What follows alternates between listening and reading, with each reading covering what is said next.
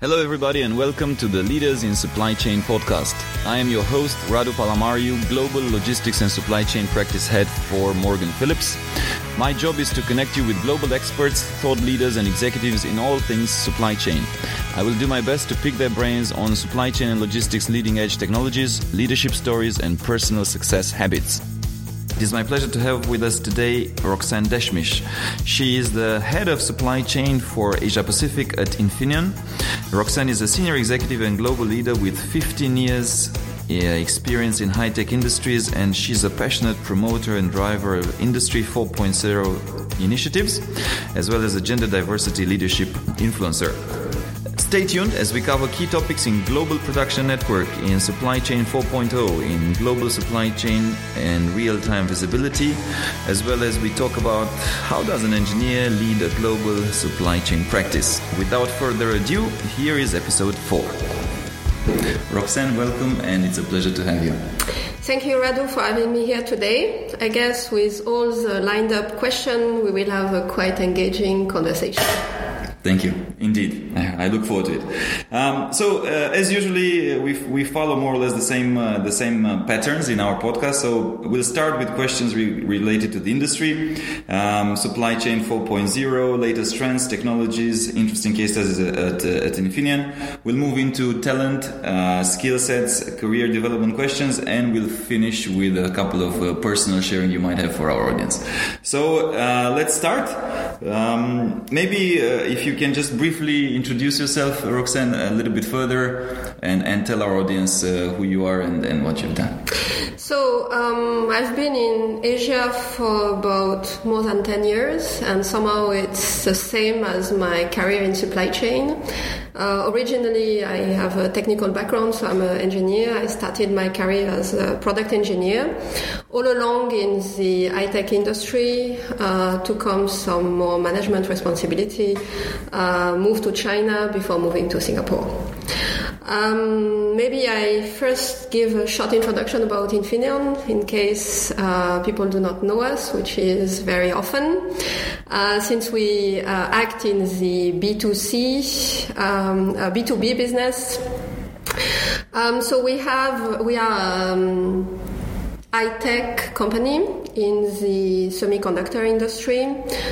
We offer product and system which makes your life easier, safer, and greener.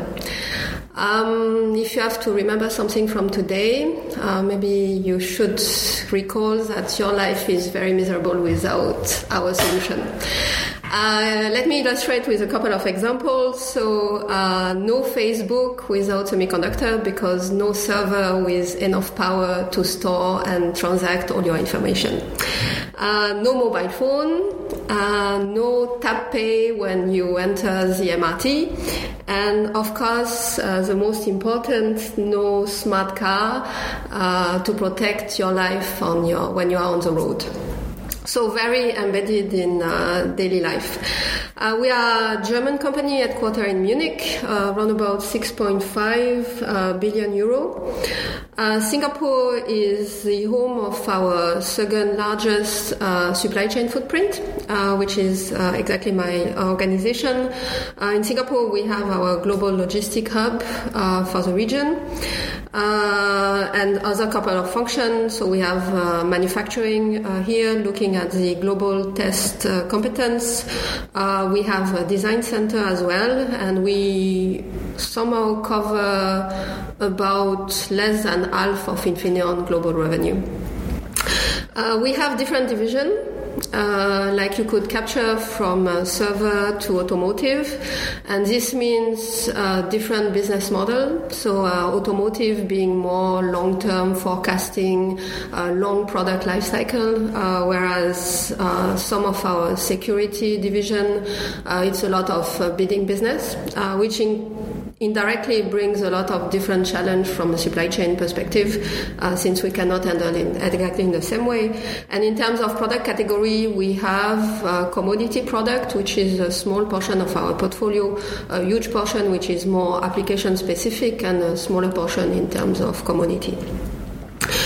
So this is a bit to set the scene. in terms of supply chain. So in Singapore and in the region, I have around about 300 people in 6 different countries, either closer to our customer or closer to our manufacturing sites. We have a good blend of regional responsibility and global responsibility. So typically, if I illustrate, global responsibility would be on supply planning, since it's not regional specific. More regional responsibility would be exactly in the customer interaction. On top of this, in Infineon supply chain, we have the exotic things of hosting, manufacturing, IT. Wow. Okay. Which is pretty unique. So we don't have purchasing, but we have manufacturing IT. And this gives us quite a lot of opportunity to maybe guide a better plan to make integration. And that's why when we talk about Industry 4.0 and the connection between the smart factory and the smart supply chain gives us quite a lot of opportunity of joint project. And indeed for Singapore, we have set somewhere last year a smart enterprise project, which is to help us transform our local site into a smart enterprise. Wow, impressive. Yeah, indeed, that's not a typical supply chain setup, so that's I'm sure that the audience will want to know more about it. Yeah, super. So yes, if we try to know more about it, so looking at some of our case study, we do have currently a project which we call Global Production Network, which has a purpose to connect all our manufacturing site together. Manufacturing site, be it our internal site as well as our outsourcing partner, for better supply chain visibility, supply chain control in real time. And this is typically one of those projects where I do understand the value of having manufacturing IT in supply chain. Yeah. In contrast to supply chain IT. Yeah. So supply chain IT is still part of IT. Yeah. Wow. And I mean, there's a lot of talk about that, and I think a lot of companies are trying to do that. I mean, visibility is a big thing. Going digital is a big thing. Definitely interesting, and I'm good to hear that you're making so advanced steps to integrate. And that brings us to the question, because I wanted to. It can be about this. It can be other case studies as well. But the question was more or less if you can share 1 or 2 case studies where you've achieved already what you've done so far in terms of supply chain transformation, maybe with some examples and data in terms of what you managed to do already in Infineon, because you're quite advanced and I'm sure you have lots to share. So our global production network, which I quoted before, is more to prepare ourselves for the future.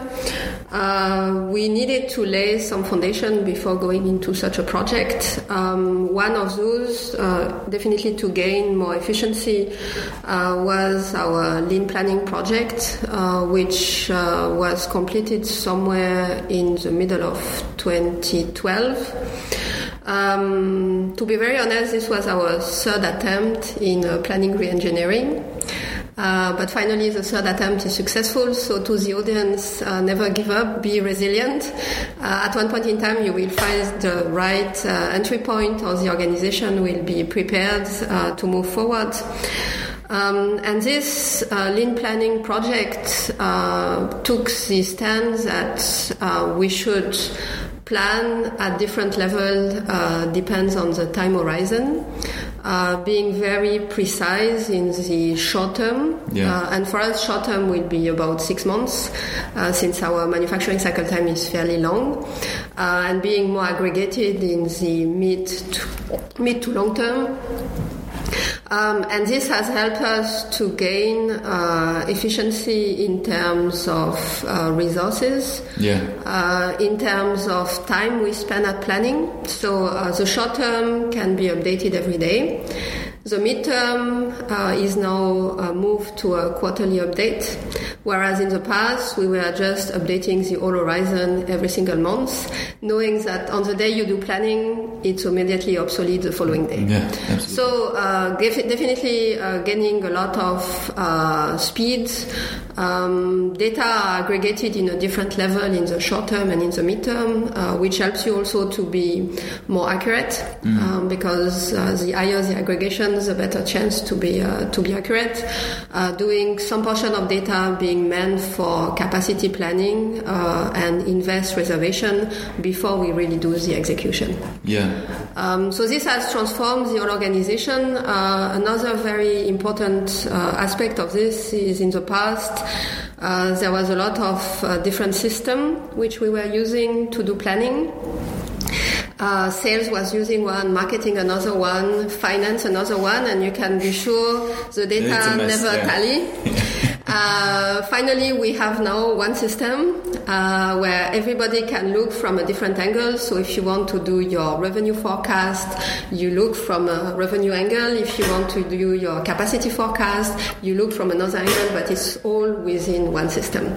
Wow. Which in fact we co-developed with one of our system provider. So, which is now a commercial solution.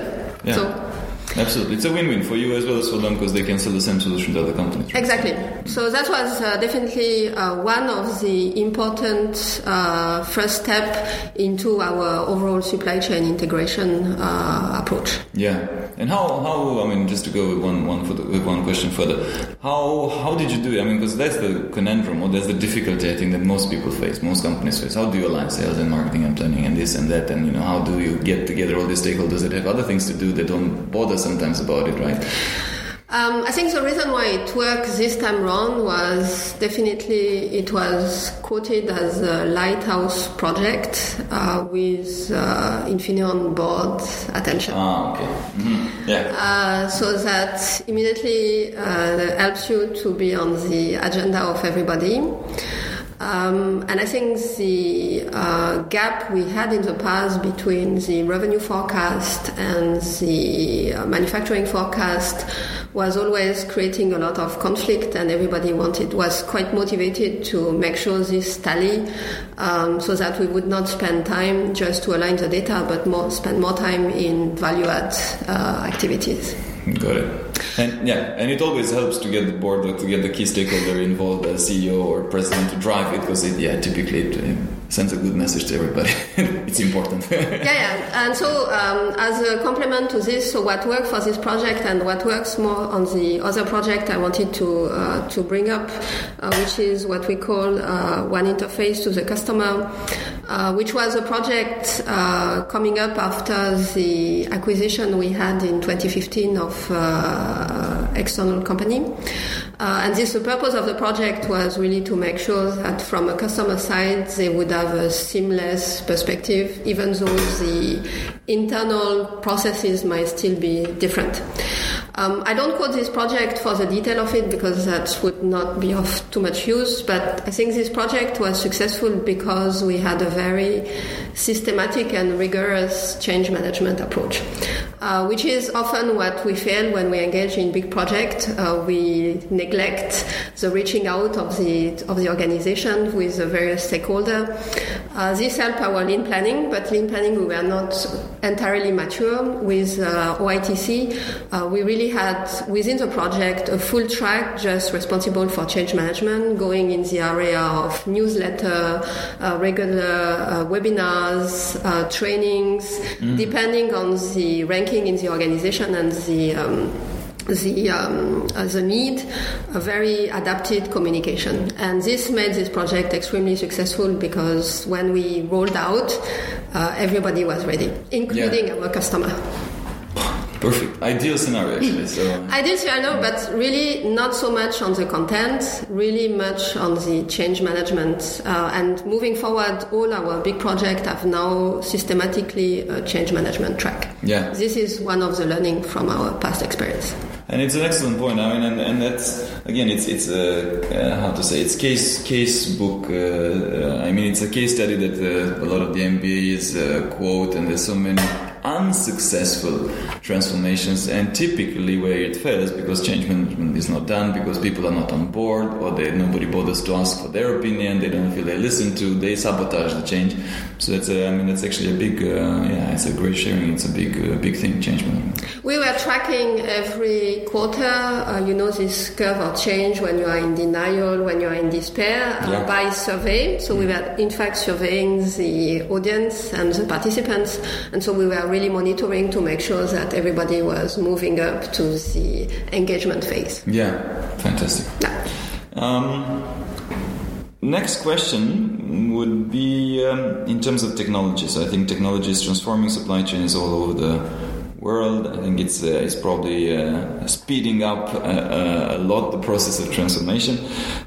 Which technology trend in supply chain will likely make the most impact by 2020, in your opinion? So from my perspective, I think we talked a little bit before about those visibility platform. Visibility platform in two sense. Manufacturing visibility, which is what I quoted as our Global Production Network program, as well as the transport, so intercompany shipment, transport to customer visibility platform. In order to manage risk more effectively and efficiently than today, in order as well to gain cost benefit, because you have a more transparent view as of how much you spend for different activities. In terms of reactivity, because those platforms are meant to give you real-time information, whereas most of us today, we are data mart based companies, so most of the information you have are always one day late. And if you are in our case, where we have our headquarters in Germany, where most of the reports are refreshed in the morning time, Germany time, then we have even more than one day gone. So this is really something which I see will become more and more important, particularly with globalization. So more and more companies are relying working along a very fragmented network, and those platforms should help to get everybody on the same page at any point in time. So this is one. The second, which I am a strong believer in, is big data and analytics. Not only big data, so everybody talks about big data. Big data is only useless, the foundation. It's useless if you don't have analytics. And everybody should also understand that the analytics is also only the beginning. So the analytics helps you to build a storyline, but that helps the engineer or the supply chain planner to drill down to why his KPI is failing, or if we take this example. So this will give us a lot more proactiveness. So maybe becoming more and more predictive instead of only being reactive and explaining the past. So looking at explaining the future. Super. No, it's great. Great examples, and thank you for that. So what does supply chain 4.0 mean to you? It's a term. It's I think it's 4.0 or 3.0. What is supply chain of the future? What does it mean to you? So maybe I bring it to. So we are a German company, so I will bring it to Industry 4.0. Of course, we are a very active player, or we were a very active player in the definition of the Industry 4.0 framework. I like this quote from, I think, Dr. Kegel, the CEO of Pepper & Fuchs, which says, Germany normally is not very good at marketing, but for Industry 4.0, they did a super job, since it has been broadly adapted and then cascaded down to even Supply Chain 4.0. So within Infineon, we do have Industry 4.0 framework, which include both our factories, so smart factory, as well as smart supply chain. And it's all talking about digitalization in all the area we cover. So, and digitalization from looking at information, knowledge, prediction, and up to automated decision as and when appropriate. So it's also not the point to go for automated decision for everything. Absolutely. So you really have to make sure you know where you want to drive. We want on our side to leverage more on the data we collect so that we can get knowledge, we can optimize our processes. We will introduce robotics as and when appropriate because robotics remains quite expensive, so you need really to make sure you have your return on investment, and you need to sort through where exactly you need robotics. Being connected within our supply chain, so internally, so typically visibility platform will be one of the media, as well as with our customer and suppliers. And of course, we are always thinking of having a digital workplace, which means more and more information gathered and delivered to the individual instead of manual report, manual data extraction, widespread use of Excel. Yeah. But in all what we do, or in all what Supply Chain 4.0 should be, is with a purpose. So our purpose is really to improve productivity, to improve speed, and to improve quality.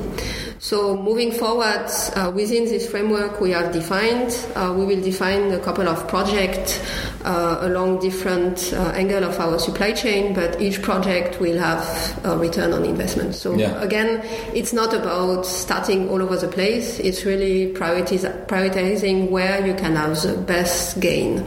It's about being pragmatic. I mean, it is a business. The business makes money. We need to, that needs to be... and then that's, actually it's an excellent point because there's a lot of hype, and even alongside technology, and everybody's talking about what artificial intelligence and blockchain and this and that. Correct, but as of today, and even maybe for the next 3 years, blockchain will change a lot, probably, but it will take time. Artificial intelligence will change a lot, definitely, but it will take time. Exactly. So in the meantime, we need to be, like you rightfully mentioned, focus on the things that will matter tomorrow, and then the day after tomorrow, and then in 3 years. So it's and results need to come as you go, not in 5 years, because it's a little bit too long for any business. But it's good to have a plan, to know to which level you want. So how we do it, we will look at process by process, where we are today, which level do we want to achieve, by when, for which purpose, and then derive the related project, and that's how we will continue to transform our supply chain. And to get to that vision, and to get to that industry 4.0, supply chain 4.0, as of today, what is one or two of the biggest challenges that you face around getting there? Well, definitely we as Infineon are a spin-off of Siemens. So back in 1999, if I'm not mistaken. But being a spin-off means we have inherited a lot of legacy system. And this makes it always very difficult to make change. Because we always have to make sure if we want to remove a data field, whether or not it's feeding up in another database or in another system, which is essential, but which we might forget. So this this is really a challenge to transform our supply chain, because whenever we would like to go to the final decision or the final solution, it requires always a longer period of time compared to being a startup or starting from fresh, because you need to sometimes make compromise down the road, along the way, till all your other legacy systems are either removed or replaced. So this definitely is one of the critical points.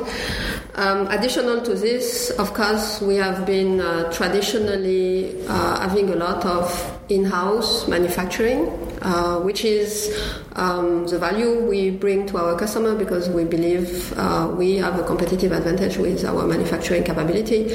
However, looking at the need for flexibility to cover up forecast inaccuracy, we are now leveraging more and more with outsourcing partners, and this means our supply chain is steadily transforming into a supply network.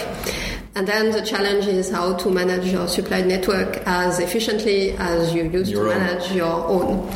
And our big picture is to manage our supply chain as a global virtual factory.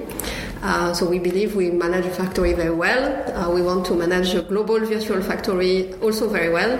But this is where we need to have a couple of projects, so Global Production Network being one of those, to be able to achieve this big picture. Yeah, super. Thank you for the sharing. How about another buzzword? It's actually not a buzzword. It's another technology that is deeply interesting for a lot of people. The Internet of Things, connectivity. How are you currently using any IoT solutions in your supply chain? So we use IoT mainly in our manufacturing area, and of course we have the wish to try to adopt some of the methodology which are used in manufacturing for supply chain. In supply chain today, the best example I could quote maybe is our mobile data entry, but whether it's really qualified as IoT devices, I'm not completely sure. What we have in plan, mainly for warehouse, is to introduce global cargo tracking within the warehouse premises using Bluetooth beacon and intelligent sticker. So this is really to make sure that we know at any point in time where the cargo is positioned, so that when the forwarder comes to pick, the picking process is quite efficient. So this is one in the plan project to introduce IoT. Another will be to look at heat map again in the warehouse, tracking through the mobile data entry, for example, the flow of goods or the movements of picker, so that down the road we can also remove unnecessary steps picker is taking, so that we improve productivity.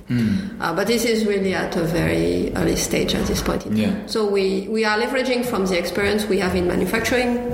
So typically we introduced in manufacturing mobile devices a couple of months ago, where the information is pushed to the operator, which has reduced exactly the traveling from the operator within the warehouse, within the factory premises, and along the same principles. That's what we would like to look at for warehouse. Yeah, and again, I mean, like we discussed before, baby steps with returns on investment, and then you will eventually get exactly. A good question, and I like to ask this question. I think we had it in the first podcast as well. It's back to the fundamentals as well. So it goes like, before investing hundreds of thousands of dollars in digital new tech and so on and so forth, what do you still consider? What's the fundamentals that the supply chain needs to have in today's environment? What's the really basics? The basic is standardization. You need to make sure you have clean data, that they are stored somewhere, that they are representative of what is happening, not fake data. You need to have very well documented processes, and as much as possible digital connection, particularly with your customer or your supplier or within your premises, so that you avoid as much as possible manual intervention, and have then data which are definitely cleaner than if you have a lot of manual intervention. To grow further, I think you need to have a very systematic process to address your gaps. Yeah. Prioritize, drive improvement accordingly. And what I am a strong believer of is you should not fall in the trap to believe that software will solve all your problems. So which is usually what people tend to do, because of course this is the easiest things to do. But software will only help if the process which is behind the software is clear, and if the software can rely on data which are representative. So software is really, maybe might be a bit of surprise for the audience, but software is really the least of your challenges. But this is, and we do it all the time. Like I said, I'm responsible for manufacturing IT. I can see we are always jumping into the solution before discussing about the process and what is it that we want to achieve. Yeah, and it's a common thing, and like going back to big data. Yeah, big data, is it important? Well, yes and no. Yes, definitely it's important, but unless you have the analytics to properly analyze it, well, it's just as good as anything else. Right? Exactly. Very good point. Final question on the industry segment. If you would be an investor and had lots and lots of money, which supply chain related startup would you invest in and why? Well, I think there is still a huge untapped potential in data analytics. So any startup which is playing in that field will be of relevance because there is a lot of untapped potential in data to create knowledge, prediction, and of course down the road automated decision. At this moment, there is no one-fit-for-all solution, and that's where the value of leveraging startup, which might have a very specific domain knowledge, and if you are an investor investing in this domain knowledge, will help to somehow bring up more and more big data analytics solution. Down the road, there might be some consolidation, but at this point in time, we should try to invest as wide as possible till some very critical solutions surface. Mm-hmm. So this is one. Then, like we discussed before, I think visibility and connectivity platform, particularly connectivity platform, because there is more and more trend to have outsourcing, or even from our side, our customer are also now more and more keen that we use their supplier portal.